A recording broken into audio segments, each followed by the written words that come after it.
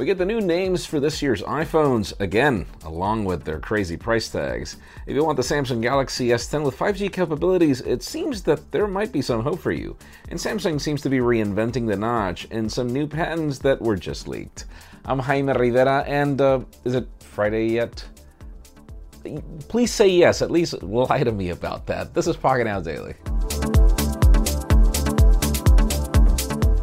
The official news today begin with deals. Those of you in the market for a Project Fi device, Google is now offering you $200 back if you go for the Google Pixel 2 XL, $300 if you go for the G7 or the LG V35.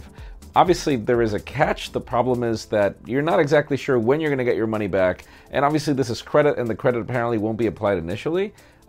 It's all weird, but you can learn more in the description. Now let's talk about Apple, as we've got rumors that the company doesn't want to invest heavily just in Apple Music. Apparently they want to create their own video platform to compete with Netflix, Amazon Video, and Hulu and all these services out there. We're not exactly sure if the company is planning to buy out any company in order to do that, which would make sense. Seems that they want to start their own thing, and they've got a ton of original content that they've already invested on for Apple Music, which I don't know how that made sense, but anyways.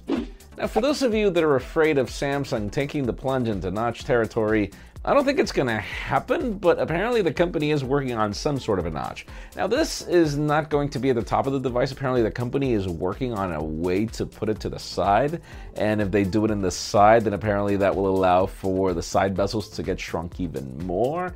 There's a whole list of patents over what the company is planning, and obviously this doesn't necessarily mean that it'll happen. And speaking of Samsung, we've got some trusted sources claiming that there will be a 5G variant of the Galaxy S10 at some point. For those of you that remember back in the day when the Galaxy S4 was launched and there was an LTE-A variant, I know, that was a long time ago, but it wouldn't be the first time that Sammy launches a couple of variants and then later launches another with more capabilities.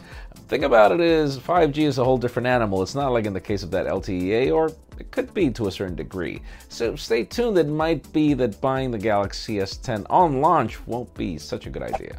And finally, the hot news today have to do with iPhones. Yet again, we're just a couple of days away from the event, and we hear two things. Number one, names, and the other, price tags. From sources claiming that the names will be just iPhone for the entry-level, less expensive iPhone that will be costing around $799, either in euros or in dollars. Then there will be the iPhone XS, 10s, or whatever they're going to be calling that thing. That will be the $1,000 variant. And then if you want to go for the iPhone XS Max, according to the rumors, that's $1,150, I guess.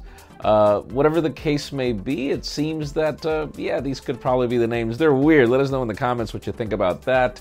And also keep in mind, this might be about that best time for you to sell that current iPhone that you have, or for you to consider any of the exiting models. And Swappa has got a ton of really great options, either for you to get the best value for your current iPhone, or for you to get the best deal for an existing iPhone if you want to upgrade, if you could say that.